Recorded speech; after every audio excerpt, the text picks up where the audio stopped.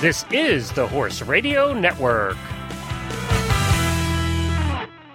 This is episode 200 of the Stable Scoop Radio Show, and it's called The Flying Dutchess.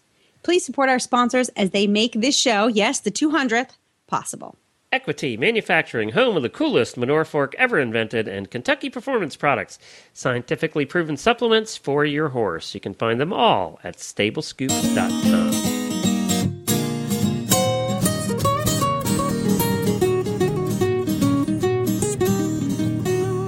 Welcome to the Stable Scoop, with weekly shows delivered right to you.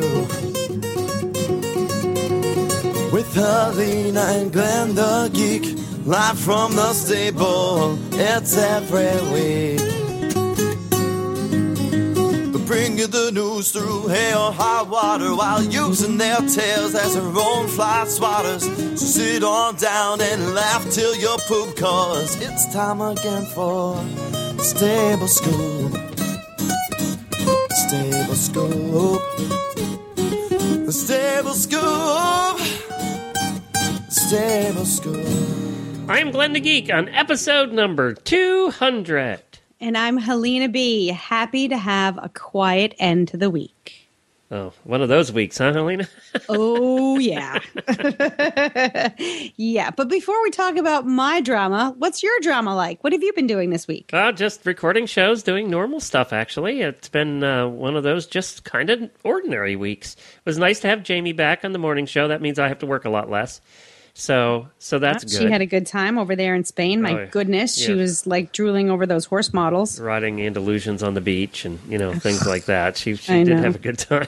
It was a lot of fun. Yeah, and she got to play with some horses, too. Yes. Just kidding. I am full of them today. Jeez. I told you to save them for the show. I didn't think you'd have any left. I didn't either. I'm telling you, when I say it's been a week, it's been a week. Well, boy. I totally lost my train of thought. 200 episodes, by the way. Mm-hmm. 200. Yep. Almost 4 years. We're coming up on 4 years. Wow. Well, as a matter of fact, if we take 52, 104, 208 would be 4 years. 208 episodes is 4, because that's 52 times 4. Yeah, so, 8 more weeks? We'll be at our 4th year.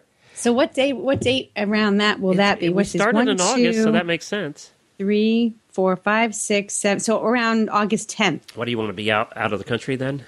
No, I want to have like a big party. Yeah, we have to have a party. Where are we going to have 4 a party? years. We'll have to do it virtually. We're having a big party on the 5th. On our 5th anniversary of Stable Scoop, because it's the flagship show. Then we have to get together, yes. We're going to get together, and we're going to get all gussied up, and we're going to go. Maybe we'll do the Arabian Nights. Well, we'll invite some of our listeners out and have a good time. Right. Sounds like fun to me.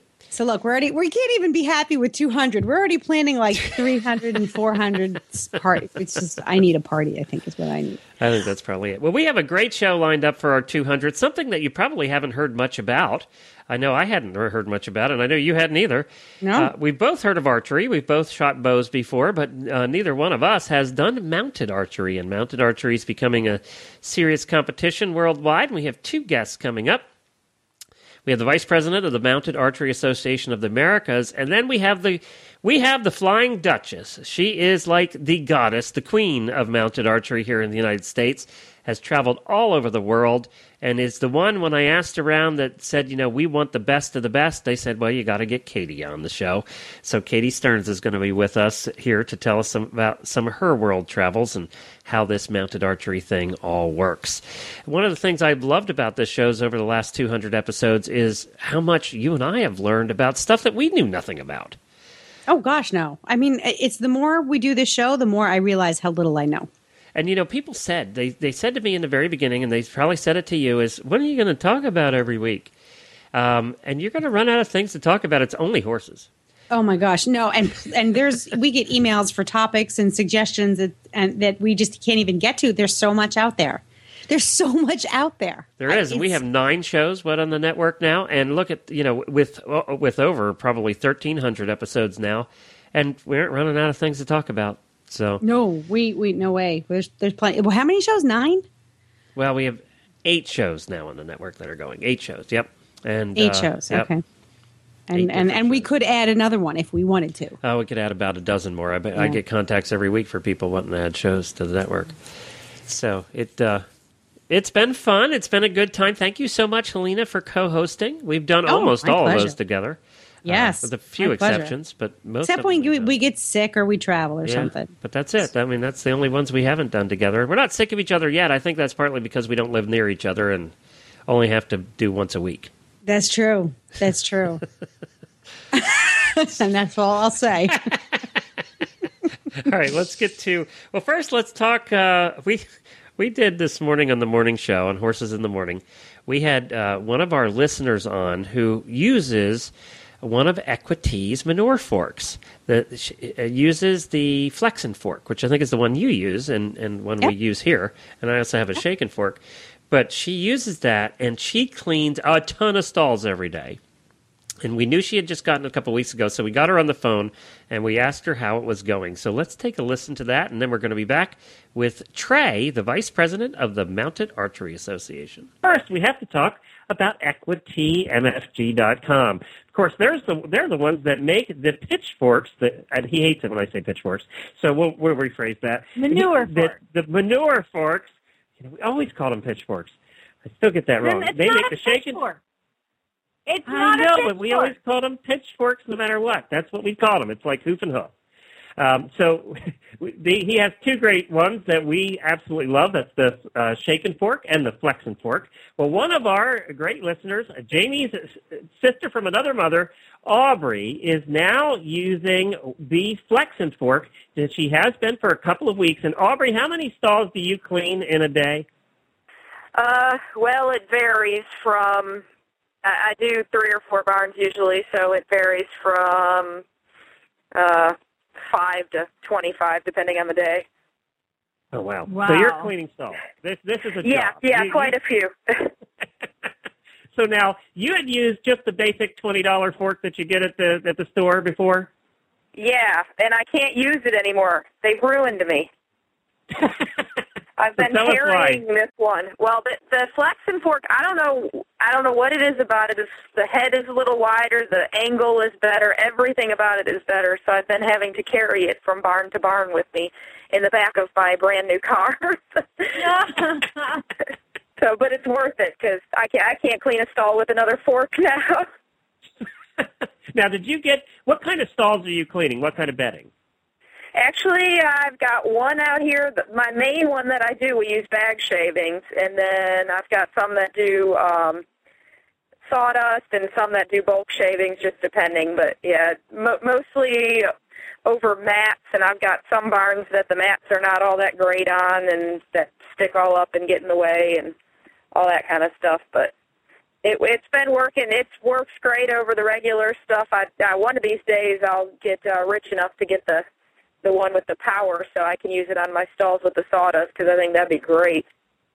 Yeah, it does work. I have used it, and it does work terrific for that. Now, with the Flexin fork, it comes with a couple different head sizes, and the tines are further apart on one, and then closer together for your pelleted stalls and things. Do you have the wider one? Is that the one you got?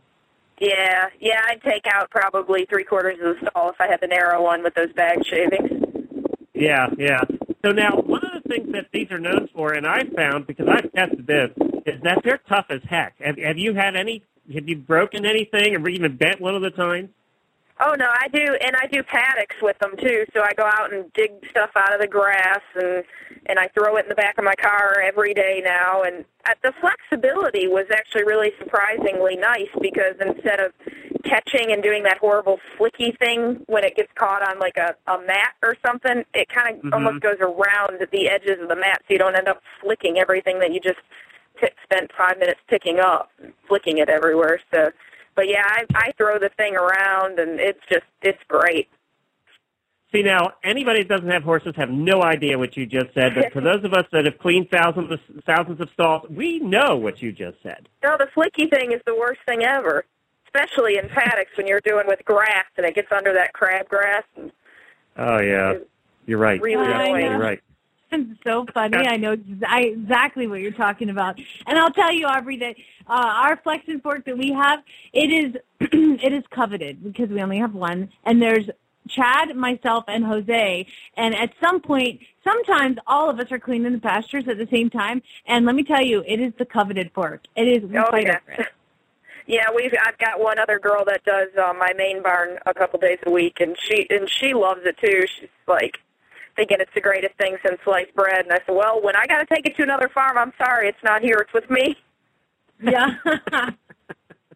Well, they are available for purchase at equitymfg.com. They're a little more expensive. They're in the $40 to $50 range, so they're a little more expensive than the ones you buy at the TSC store, the cheapy ones. But would you say it's worth it, Aubrey? Oh, absolutely. And, hey, I call them pitchforks, too, so you're not the only one. Thank you, Aubrey.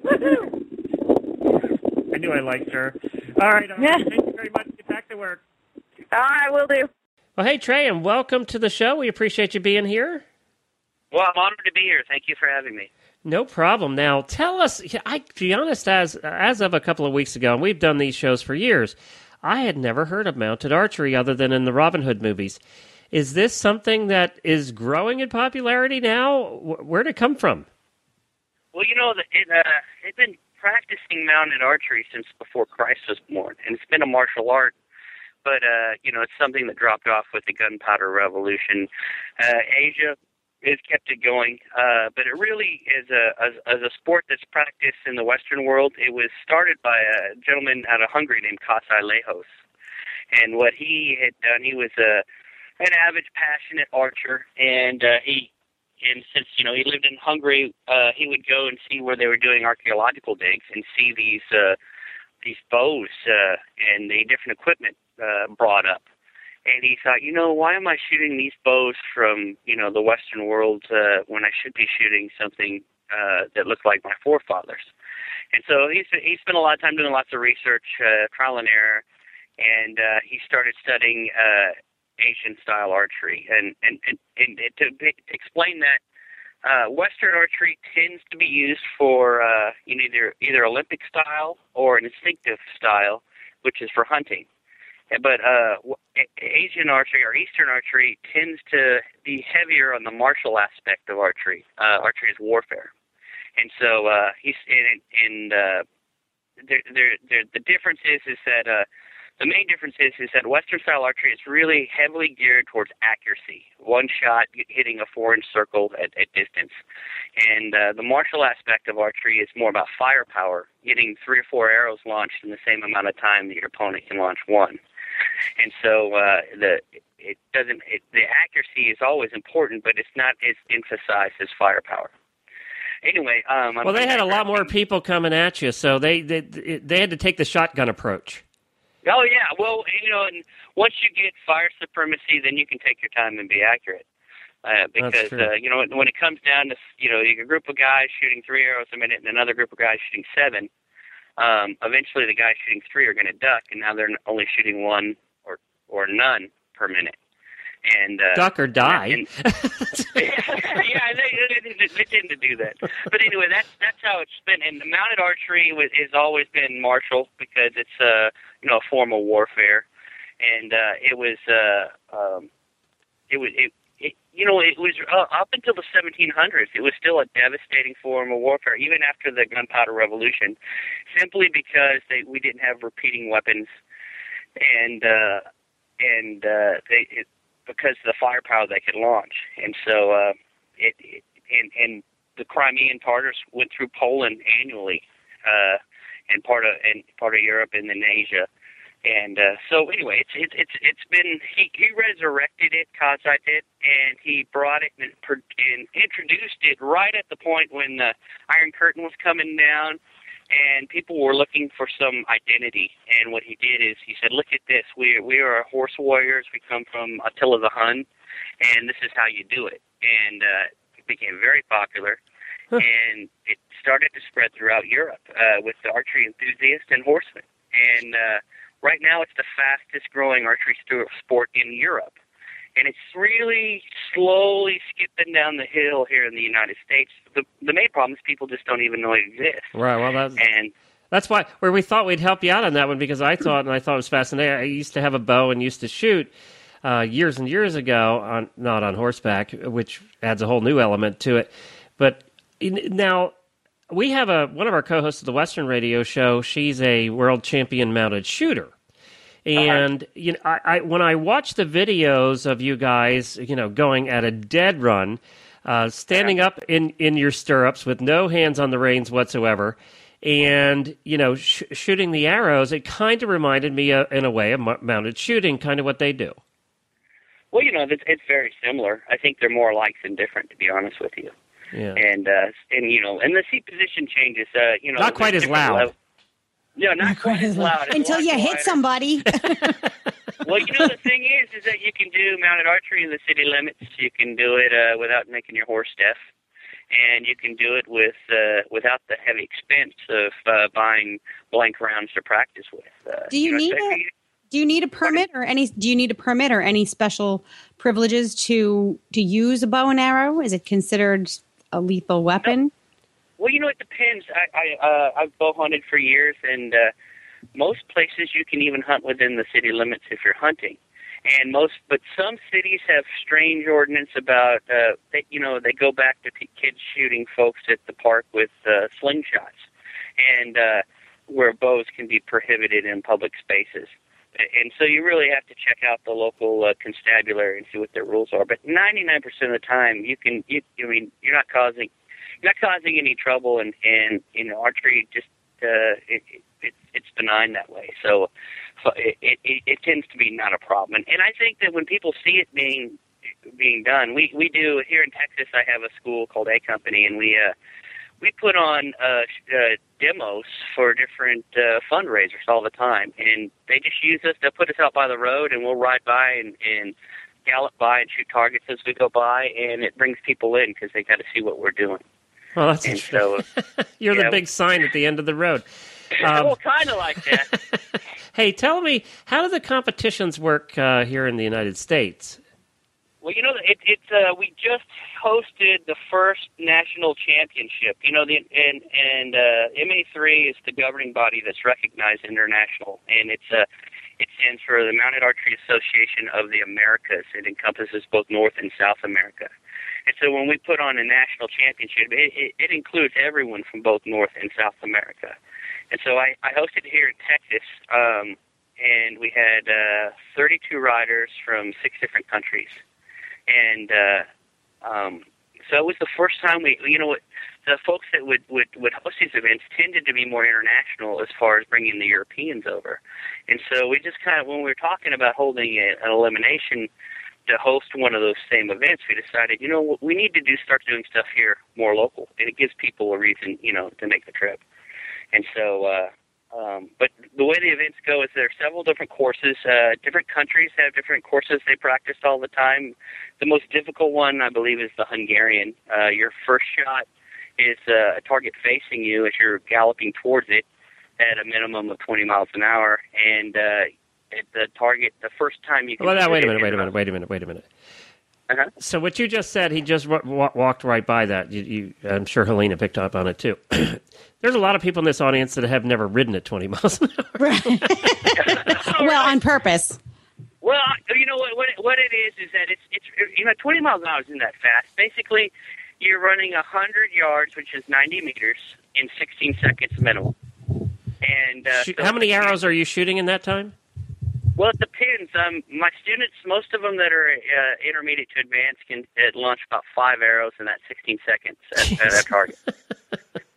That's booking. I mean, that's booking. And what to describe it, they're going at this dead run pretty much, standing up in their stirrups, really almost straight up, and they got the bow in the hand and they got their quiver and they're pulling arrows out. You're setting the arrows and pulling them back and shooting them all in that fast a period of time at targets.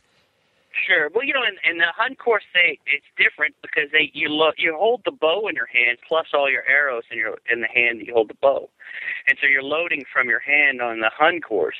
But all the other ones require that you do load from a safe quiver, and it's in fact the Native American style you load from your hand as well.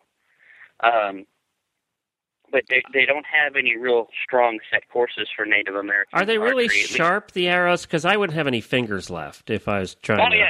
Oh. Well, they're bullet-shaped field tips, Okay. so that they'll plow into a target, but they're the most non-lethal tip that you can. I was find. going to say they don't have those big sharp things like you see at the stores for hunting. No, we don't practice with broadheads yet. It's funny is that what's interesting about mounted archery is there's a real spectrum, and on one end of the spectrum, it's sport.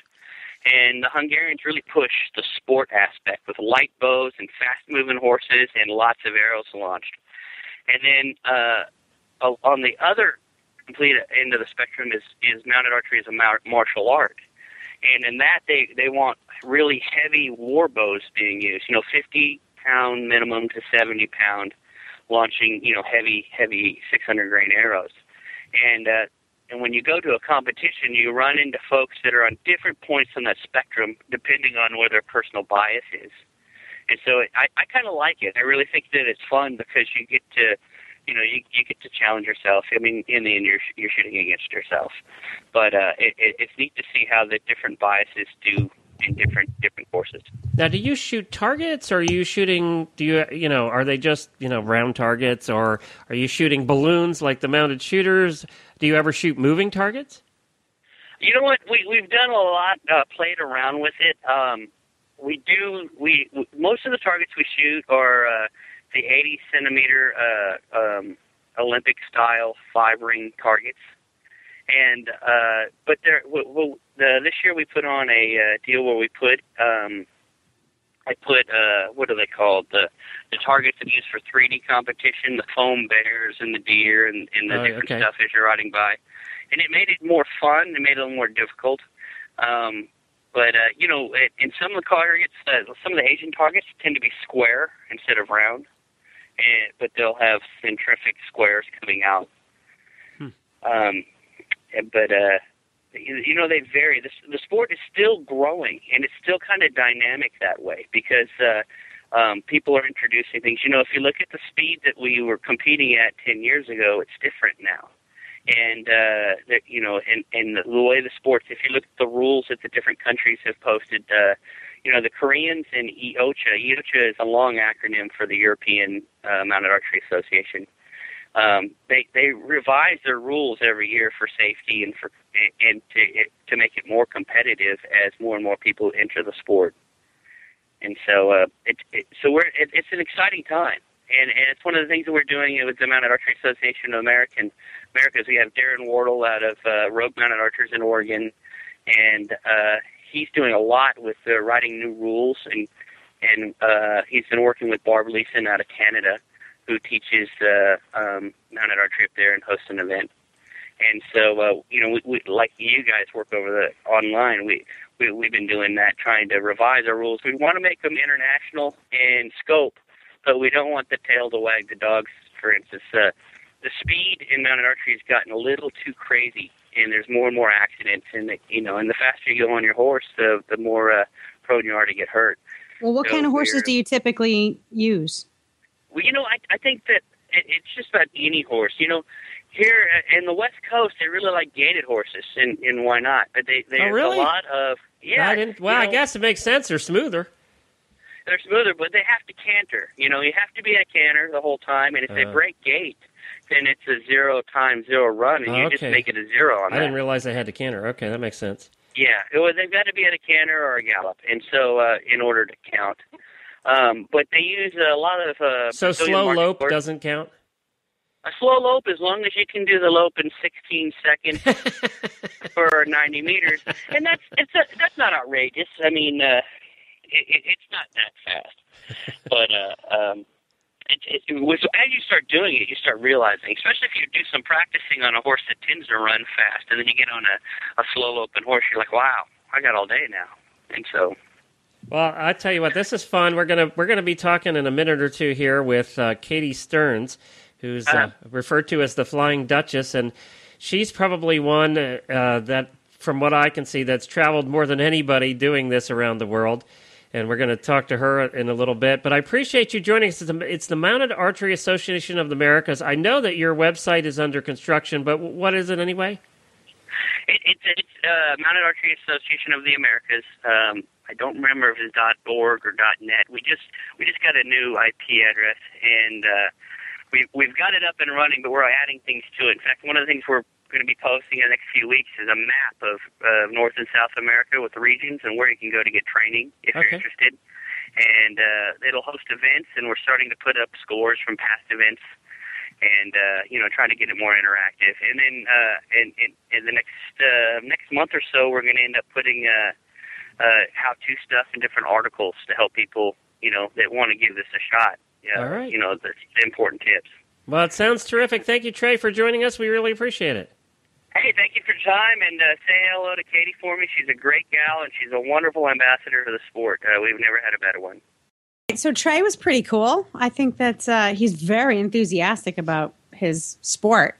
One of the things we've discovered in doing the show for 200 episodes is that the smaller the discipline, the smaller the group, the more enthusiastic they are. Yeah. Because they're trying to grow it and build it. They have to be. Yeah, and they love it, and it's a niche for them. But, I think our next guest is equally passionate about this, and I think she's kind of cool. In fact, I think the Flying Dutchess might be the next hottest Halloween costume for equestrians. There you go. There you go. You know how a lot of these barns have their Halloween parades or their Halloween hunter pace? I think for the hunter pace this year, I want to be the Flying Dutchess. That's a good idea. And you have to listen because we're going to talk to her in a second. You're going to find out what she's all about. And we're going to put some links to photos at stablescoop.com so you can see what a Flying Dutchess looks like. But let's take a listen. Well, hi, Katie. Hi. I'm so glad you could join us today. One of the things we didn't mention in the introduction, was that you're a graduate of the University of Oregon with a major in anthropology. I am. Well, it's interesting. Your major sort of, in a way, kind of relates to all of what you have done. Tell us how you got interested. Were you interested in horses first or archery first? Definitely horses. Okay, so you've been horses since you were a little kid? Yep, since I was about 2 was when I first got on my first horse. And what were you into then? Were you English, Western? Were you showing? I actually started with jumping, with hunter, jumper, and jumper. And how did that graduate from taking the jumps away and putting targets in the way? Well, she's probably shooting for her trainers. Yeah. Sorry. I love Yeah. Tell me to post. That's pretty good. That's good. That's the line of the day, Alina. Yeah. Wrong diagonal, whatever. That's funny. See, that's it. She couldn't follow instruction. Here, there's nobody that does it, so she could just make her own way. Yeah. No one does mounted archery. Just make it up. No, I actually then got a rescue horse, and it was either you can have lessons pretty much, or you can get your own horse.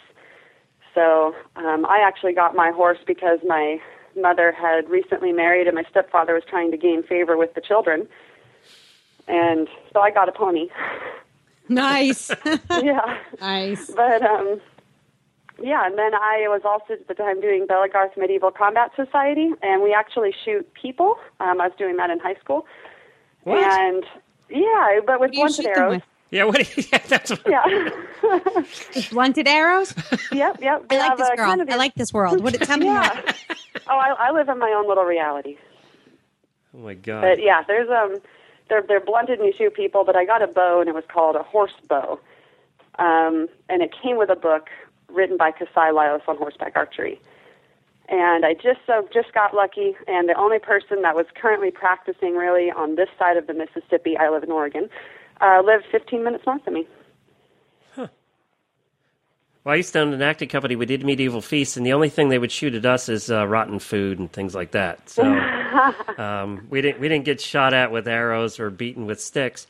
Now, so you pretty much didn't have an instructor, did you? I did. Oh, did you? Okay. Well, I started with Holm Newman, and then he was having Lucas Novotny come out for a clinic, and that was in 2005. And I assume Lucas, help us out here. I assume Lucas is somebody important in the archery. Oh, yes. Okay. Oh yes, no, he's an internationally renowned bowyer and horseback archer. He owns Saluki Bow Company and makes in what I think the best bows in the world. Did you say he was a voyeur or a? Yeah, bowyer. A bowyer. Okay, good. That's bows. completely different than a voyeur. I was. Than a voyeur. Yeah, no. So a bowyer is a person who makes bows. So these bows, Yeah. so everything, this equipment is designed specifically for mounted work. Yeah, pretty much. Okay. He also makes bows for hunting and things, but I think his emphasis is on the horseback archery bows. So now, when you're engaged, because I can't think of another way to describe this, you're riding, you're aiming, you're shooting. We know what thrills us when we ride our horses in the different disciplines. For some of us, like for dressage, it's the training and then achieving that perfection. What's the sweet spot for you in mounted archery? There is this perfect moment. And, and all the other horseback archers out there will know what I'm talking about. And that's when you are riding your horse and you're going down the course. And typically, if you're like me or some other people, well, we ride pretty fast. And when there's this moment when the horse is at the peak of its movement, when all 4 feet are off the ground, and that's ideally when you release your arrow. And when you get that, when you're up and you have that release and you make that awesome shot, there's nothing better. Huh. I didn't think about timing it to the footfalls because obviously you're bouncing up and down a little bit no matter how hard you try. Oh, yeah. Yeah. I do tend to stay in kind of a 2-point position personally. Some people sit down, but I think because I started out as a jumper, I naturally, when I'm on a fast horse, I get up in 2-point. Mm-hmm. And I think it's much more stable. And women tend to do that anyway, too, because our center of gravity is a little bit different. Yeah. I don't know. I do the same thing the faster I go. I find my center of gravity is more stable if I'm in 2-point. And so now, how do your horses, do you buy horses who are accustomed to this type of sport? Do you train them? Is there anything special that they need to learn? I can't imagine that it would be too crazy. How to steer without reins. Yeah. I guess so, yeah. That's the biggest part. A horse that you can trust to put their head down and go without holding on to their face. But really, I think any horse can do it. I mean, I've done it off of everything from Icelandic ponies to Shire thoroughbreds to Arabians to Mongol Arga Marchadors. It really, what was that? Really Hold varies. on. What did you just say? We're going to make her go back and say it. We're going to make you say it like 9 times. Yeah, what was that again? Oh, no, because then people are going to probably be saying it wrong because I know I don't pronounce it entirely right. All right, give it to us again. Give it a try. Okay, Mongol Arga Marchador, and it's spelt just as it sounds. Mongol Arga Marchador, and is it? I assume it's a breed of horse. It is. It's a gaited horse from Brazil. We use them often. Many people I know use them for horseback archery because they're incredibly smooth. But they come in 2 different gaits. So they have the picata, which is a 4-beaded lateral gait, similar to like a Pasofino, but with less of the suspensory problems, and they don't flip out their feet like the Peruvian passos. Okay. And then the batida is a 4-beaded diagonal gait, very similar to a foxtrotter. Okay, makes sense. That makes sense that they would use those too because of the smoothness of them. Do they have the speed though of the other breed of the Arab or? No, definitely not as fast as the Arabs. But their canters are very flat and very smooth, so I think it's very easy for people to shoot off of. Yeah. So now you had an Arab in some of the pictures we saw. Oh yeah, I use Arabs mostly. And the reason? They're my breed of choice. They're very intelligent. They're very sensitive. They're quick on their feet. They're typically, I find all of mine to be very, very willing to listen to leg cues instead of the mouth. Now, are you steering with your legs, or is the horses just know the course? Yeah. You have to. Otherwise, typically a lot of horses will veer to the outside of the course. Okay, yeah, makes sense. And so you really got to keep that kind of outside leg on them if you want to, get as close to the targets as possible. And now you have traveled all over the world. Tell us about, and according to what I read and according to what Trey said, do you go to Korea every year to compete? I used to, yeah. This year I did not. I actually lived in South Korea last year for about 5 months, and now I'm giving myself a year off from competing to settle in my own place. So you've gone to Korea that many times. You lived in Korea. You really do. I mean, this is your passion. It's a big deal. Yeah. Oh yeah. Wow. And so tell us about Korea. What was it like there? Fascinating. Well, for me as an anthropology student, of course, anytime I travel, I just love it. But the competitions were always great, very well put together. It was run by the World Horseback Archery Federation. They were in Sokcho, South Korea, and I think now they're starting to relocate to a new facility. But we had people come from all over the world to these international competitions, from Germany, Poland, from Iran, from the UK, from Mongolia. It's really an international event. Now, what about Americans?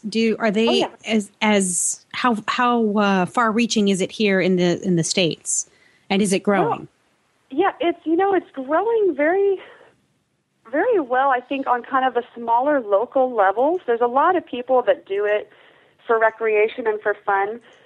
There's not a very large group of people from the U.S. that travel internationally, not like some of the other countries that get much larger groups participating on the international level. But that's mostly choice. Okay. And a certain amount of practicality. I mean, you've got oceans to cross. Sometimes it's a little bit easier but do you find that is Korea like the Mecca? I wouldn't say that. I would actually say that, as much as we talk about Korea and as much as they have those larger events, I would say kind of in Europe itself. Obviously, Hungary is where it originally started into this modern martial art by Kasai Laios. But there's, I think, a much larger group in some of the areas of Germany and Poland and that in the general Europe. So you talk about martial arts. Do you do any other martial art? As many as possible. Okay. All right, remind me not to piss her off when we meet her in person, okay? That was one of the reasons I went to Korea. It's not such a stretch. It is, it's a physical, you can see it. I mean, sometimes people equate riding with dancing, and any sort of physical artistry is, it just seems like horses are a perfect fit because we do connect our bodies to them. So we become an extension of each other. And then just to take whatever it is that you're passionate about, whether it's archery or, training or mounted shooting, it's, you spend your days and your nights and your mornings, I guess, combining the passion with the physicality of the relationship with your horse. Yeah, I would agree with that. I think also a lot of people try to put, they're horse people, and they try to put their horses in many aspects of their life as they can. Right. I mean, it is. It's just like an extent. They're like an appendage, a very hungry appendage. A very expensive appendage. I was just going to say, if you had stuck with the 100 jumpers, your chances of winning more money were probably greater. She'd be miserable and still shooting at her trainers, which could be kind of fun, actually. And so, what else can you? Where can you go with this? I mean, if I'm a teenage girl and I am enamored with this sport, how do I get into it? Where can I go with it? Where can it? Obviously, it can take you spiritually places, and recreational it can take you places. But what about practically? If someone really wants to do this all the time, where do they go? How do they get started? As far as in the U.S., I mean, the best way to get started is to find someone who practices and who teaches and gives clinics and attend a clinic by them. That's the best way to get started that I recommend other, some people do kind of the start at home thing, and that's where you end up with a lot of, bad habits, just like with any horse sport. It's much better to have an instructor, I think, in the beginning to help keep you from getting bad habits. But in other countries, like I know in Iran, their horseback archery team is supported by their government, and so is the Jordanian horseback archery team, and some other countries. In the U.S., we don't really have, we don't have scholarships or any kind of really financial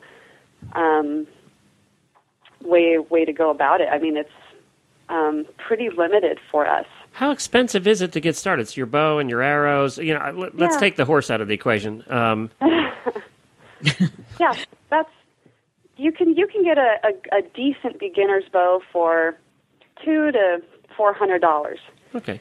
And arrows, can range anywhere between 60 to 150 a dozen, depending on how, See, that'd be the expensive part for me. It'd be just like playing golf. I go through more golf balls, losing them in the woods. Yeah. That would be the expensive part for me, right there. Yes. Yeah. And as a beginner, you lose arrows, you break arrows, your horse steps on arrows. It's terrible. Depending on which end, that is really terrible. Maybe I should start an arrow manufacturing company or buy stock in one. I could see you out there riding on the beach right by your house there, Helena, shooting arrows at the tourists. Be great. Oh, God, yeah. Oh, yeah. I'll shoot anybody. Anybody who gets in my way. I like that. Well, I remember being a young girl, 10, 11, 12 years old at camp, and we had archery. That was, one of the activities that you did, and I loved it. I loved that satisfaction of the accuracy. I just loved the feeling of the power of the flight, of the setup, the anticipation. Am I going to get it this time? And to marry that type of strategy and, the mental with the physical there with riding, I mean, if I were 10 years old, I would definitely say this is what I want to do for the rest of my life. And the fact that you can do it, and and even make a career out of it. You can, if it's something that you do well, then you turn around and you teach others. And it's like being a missionary. You find something that's absolutely amazing in your life. But the other thing too is this is a window into a broader study of life and culture. It's a fun and exciting way into anthropology. Definitely. Culture and living history. It's so much fun. Now history and but even now, because it's practiced in so many countries across the world, there are opportunities to experience other cultures through a shared passion. Yeah. And the mix of cultures that's involved at especially the international competitions is amazing because everybody comes in their traditional costumes. And people like the Japanese come with their traditional Japanese yumi bows, and everything there's so much pageantry and so many colors and cultures and languages, and everybody is so friendly. All right, but I happen to know from the West Coast, so I want to know why you're dressed up like Robin Hood. Huh? I'm looking Robin Hood? I'm looking at the green shirt. Kind of reminds me of Robin Hood. Yeah. Well, that's because especially around that when that picture was taken, and still now, because I go to all these different medieval events. Okay. And so I have a lot of tunics and I'm just picking on you. European clothing. Now, one other question about the bows is: did they ever do it? I'm going to use the wrong term here, but it looks like you're using long bows as opposed to a compound bow, or do you even, do they ever use compound bows? No, Okay. Not that I've ever noticed. But so no crossbows either, huh? No. Okay. Well, yeah, I don't think so. Not that I've ever heard of. Okay. But yeah, the term you're looking for is recurve. Almost everybody uses recurve. Yeah, that's right. See, I was going way back in history when they were longbows. Yeah. and some people, I have seen people shoot longbow from horse. It's similar to the Japanese yumi bows. Also, are even longer than a lot of the longbows. And some of those longbows can get to like 5-6 feet long. Can you imagine riding a horse trying to shoot that bow? No, I'd be shooting my foot.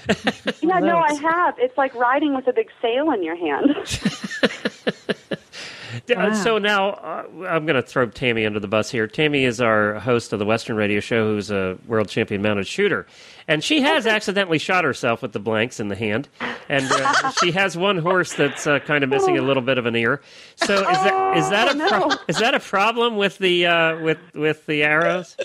Poor Tammy. I have, now knock on wood, I have yet to shoot one of my horses. Okay, well that's good. Right, knock on wood. Yeah. But have you accidentally poked them? Oh, okay. Yeah, I can poke them all the imagine time. that. Yeah.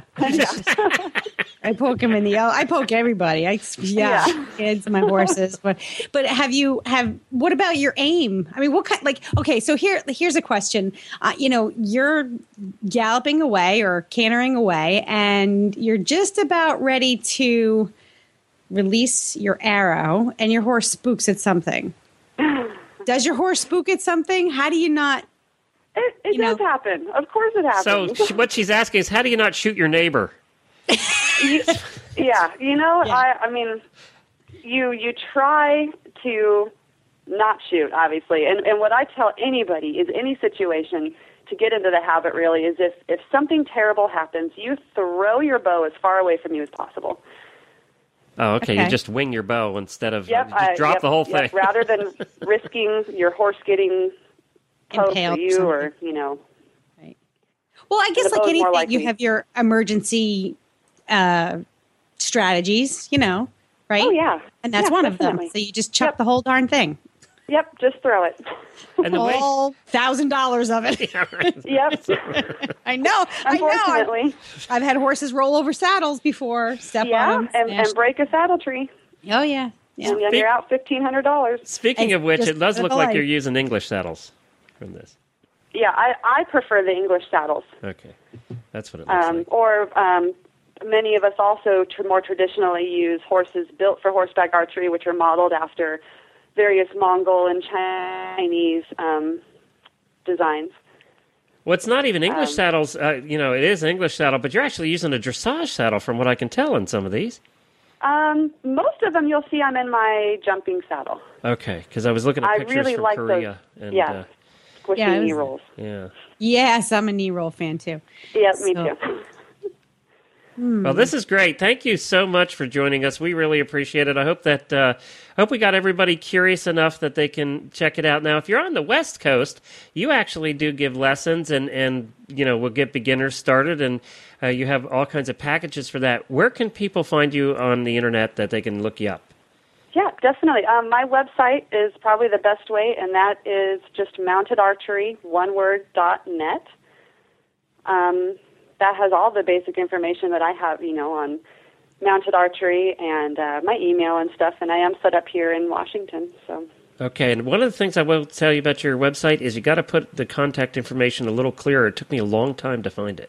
Oh, okay, yeah. I've been working on changing stuff around. When I was in Korea, everything got put on hold, so I've been slowly trying to fix that. I'll make that more obvious. Yeah, make that obvious so that people can find you to come out and take lessons. How cool. Very good. Yeah. Well, thank you so much for joining us. We really appreciate it. Well, that's fun. I did love shooting bows when we had them at the farm, our first farm. We used to shoot quite a bit, and I did love it, but I never thought about doing it from horseback. Adds a whole new dimension. Well, you can pretty much do anything you want from horseback. It's just whether or not you're going to get arrested for it. And on that note, we're going to go to our Attack and Habit segment.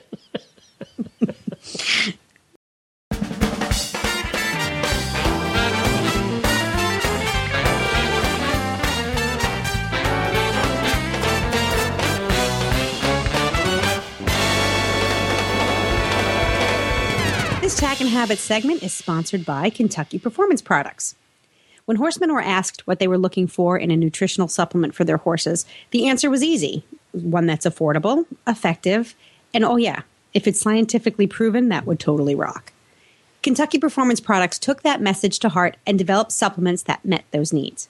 As you put your horses into more work this summer, you'll be putting more and more stress on their joints. A product that can help is Joint Armor, from, of course, KPP. Joint Armor provides your horse with the building blocks necessary to maintain healthy joints throughout his lifetime. Joint Armor helps maintain fluid motion and flexibility in your horse's joints. It also supports normal cartilage development and reduces the joint deterioration. You can learn more about Joint Armor from KPP and all of their other terrific products by finding them online at kppusa.com. Well, thank you, Helena. I picked the product today for Attack and Habit. Something a little different. We haven't had a techie product in a long time, and we haven't done a website in a while, so I combined both of them here.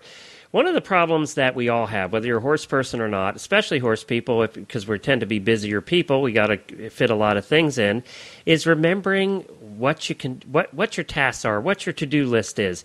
And, I don't know how you do your to-do list, but I used to do it on paper, and then I've tried numerous software tools to do my to-do list, and my to-do list has gotten longer the bigger this company has grown. And, I just have never found a good way to do it where I liked that it had everything I needed.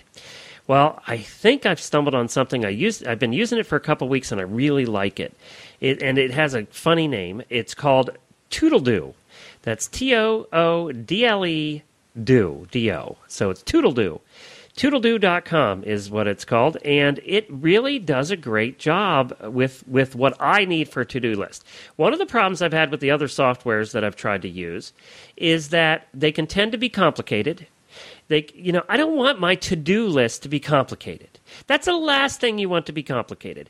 And I think with some of these, they give you so many options and so many different ways you can do it that by the time you fill out the little to-do part, your little task, you've just spent 10 minutes. I can't be spending 10 minutes every time I want to write down I need to call somebody later. That's right. Exactly. Did you have the same problem?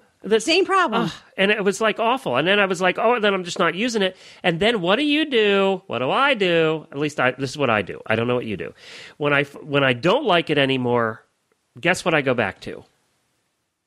Paper. Trying to remember it all in my head.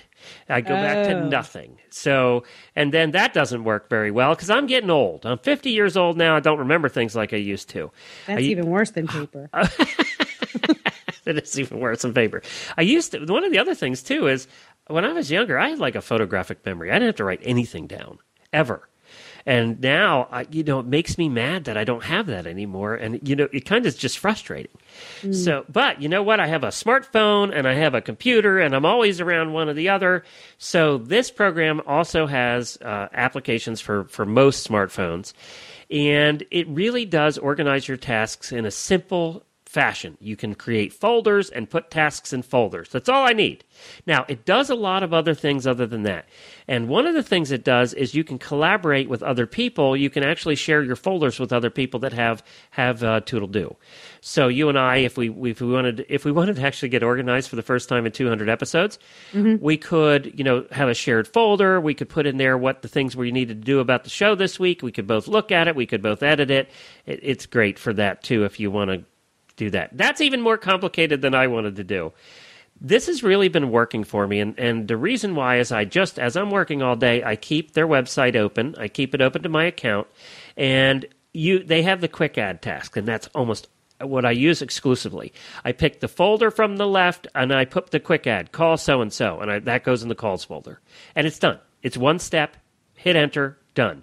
Now, if you want recurring tasks and things like that, if you want to, make it so that every week it's on there, you can do all of that. You can put date reminders. You can have goals. You can set up goals, and you can have your task go towards a goal. That's all too complicated for me.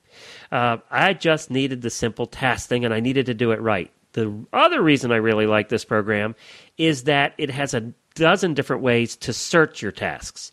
So you can do recent, you can make a task hot so that it's starred, so that it becomes more important than the others, recently added, recently completed. Whether you modified a task recently, you can check all of that very easily. And it has a bunch of different settings when you start it up that you can choose to make it simpler or more complicated. You can just do anything you want with the settings there. Now, okay, yeah, it's free. Why? But they do have a pro version. Okay, it's $14.95 and $29.95 for the two pro versions. For the simple things I wanted to do, I've been on the free one, and it's worked just fine. I can do the phone, I can do the computer, I can have them sync up, and they do sync up almost immediately. The syncing is very good here. Okay. And I have it on my Mac, I have it on my PC, it's compatible to both. So it's great that way, and everything I've been doing have been the free stuff. Now, if you want to go into a little bit more complicated and you want to have goals and, be all fancy and, tie your tasks to goals and projects and all that crap, then you need to pay a little bit extra. If you just want the simple to-do list like I did, where it's so simple that my ADD doesn't kick in by the time I'm done with it, then which is about 2 seconds, then the free one is fine. It really is. Okay, so I'm all about tasks. I spent a fair amount of time as a project manager for software companies, and we used something called Microsoft Project, which is a very complicated, I don't want to say it's very complex piece of software. But once you figure out how to use it, it will run your life. It's like having an organizational robot. It's amazing. Now, this obviously is not that kind of complicated, but it reminds me of taking that part of your organizing your day and I want to say offloading it, but offloading it to the internet. Now, back in my day, when I started in technology, there was, we had these mainframe computers, servers, right? All the computing was done on the mainframe computer. And then those of us little, geeks were out there with our nodes, our little computers. But the computer didn't do any processing. We just sent information back and forth to the server. Right? It's called client-server technology. And now there's this shift. Oh, and then in the 90s, in the 80s and 90s, there was a shift toward all the processing being done on the computer, on your node. And now we're going back to all the processing being done on a server, which is the internet. I know I'm getting a little geeky technical here. No, go ahead. But that alone that's a very significant development in technology today. And so when these applications that are available online come out and they're free, that's a huge value to you, the end user. Because otherwise you'd be paying Microsoft hundreds and hundreds of dollars for one of their software packages to do this exact same thing on your own computer. When in fact, you can pay nothing or a very reasonable fee to this company and have the same access to that kind of organization from anywhere in the world. Right. To me, that's amazing. And that's the evolution of technology right there. Well, and that's why, most of these programs obviously have phone applications now, which means that it's with you all the time. Now, in some ways, that's kind of a negative, too, because it's with you all the time. Well, that's why I don't have a smartphone yet. I know, and you're the geekiest person I know that doesn't have a smartphone. Well, I said to myself this morning, I said, you know what? This is the summer that I'm going to get a smartphone. It's time because you've reached a point, and I know that there's a lot of other horse people who think this way as well. It's like when you're in the saddle or whenever you're doing something special, that's it. I'm doing that and nothing else. I'm not going to answer my phone. I'm not going to answer my emails. I'm not going to check Facebook. But I think smartphones now they're so pervasive. And they enable you to do so many things when you're not in the saddle or you're not doing that special time that everybody kind of needs to have one. Do you know what the best thing about the smartphone is? It's not the phone. What? It's the camera. It's the what? Camera. It's the camera. That's what people use the most on their smartphones is the camera. Really? They have really good cameras, and it's with you all the time. So you're never without your camera. You'll never carry a camera again. So they do videos, they do pictures. That's the thing that people use, especially the iPhone. The new iPhones have terrific cameras in them. Well, yeah. And now that, do you know how, if you guys are really good, attentive, regular Stable Scoop listeners, you'll know what my dream piece of technology is. And I'll tell you what, it's out. What's that? It's out there. It's a watch. It's essentially a smartphone in watch format. Oh, yes.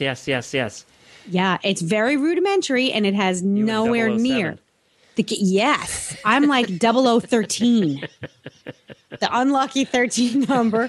I was thinking you were more like Get Smart, but...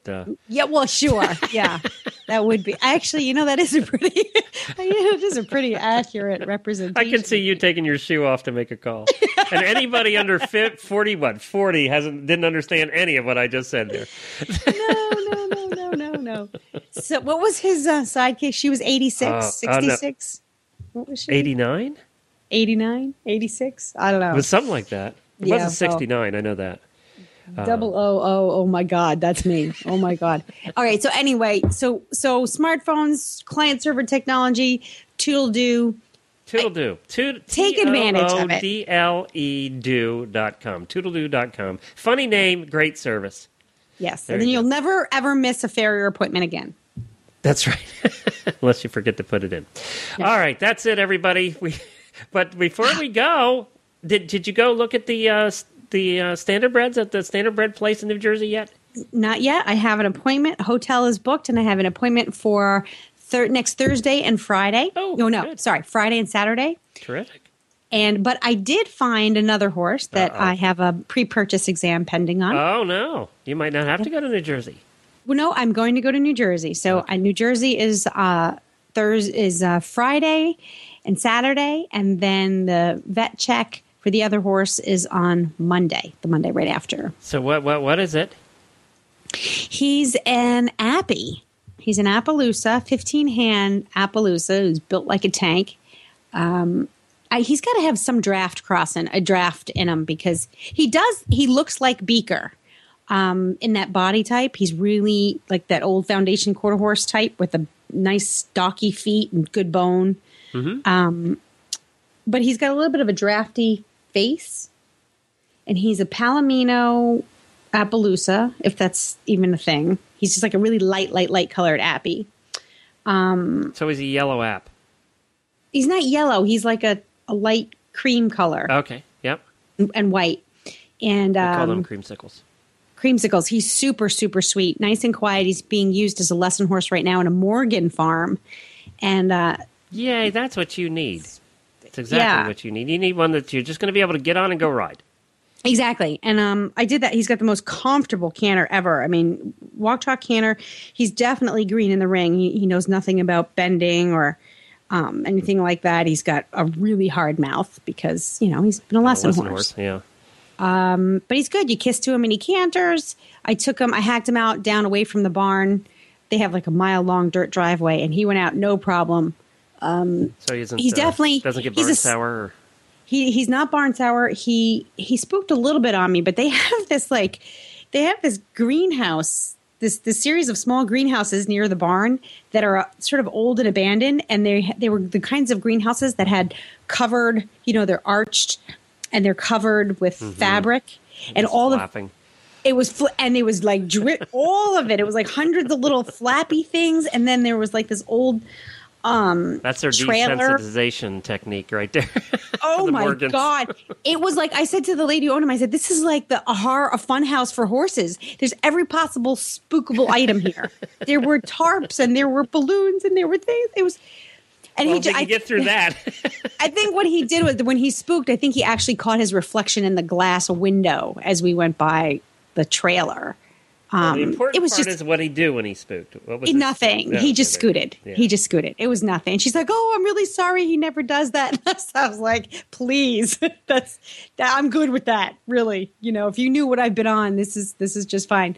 So we hacked down the driveway, which is a really steep hill down to this nice sort of packed dirt trail, and he was great. Definitely a sightseer. Likes to look, but nothing worrisome.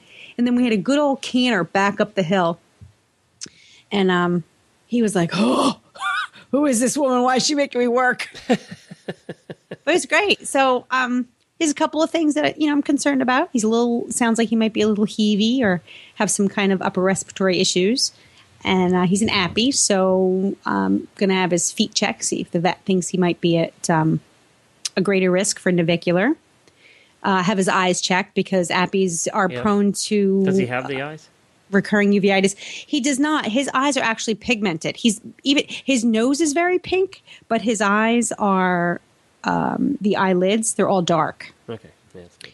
So, and he's got a couple of issues. Nothing big, but I really liked him. I wanted to go out on adventures with him. So, I may end up with 2 horses.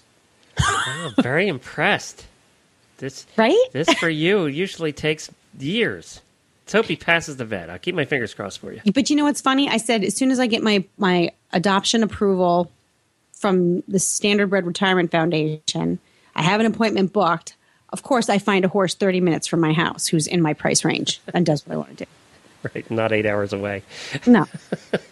So we'll see. Well, that was meant to be. If it's meant to be, it'll pass the inspection, and it's meant to be. Yeah, and then you can get into bow and arrow, and you can go shoot off of him. Well, that's what I think. He's the kind of horse that you could do that with. Yeah. You could hang off of him and kick him and boot him and, pick flowers from his back and all that fun stuff. Something your daughter can ride and, Yeah. Also, yeah. Yeah. Perfect. Well, good luck with that. What's his name? His name is Brody. All right, Brody. Brody. All right, well, we'll get an update on Brody next week to see how you made out. Good luck with that. Thank you. And that's about it for this week. We're running out of time, so it's been a wonderful 200 episodes, Helena. Let's keep doing it some more. Here's to 200 more. And thanks to all our stable scoopers for listening and following along as we navigate through the horse world. One guest at a time. Thanks, guys.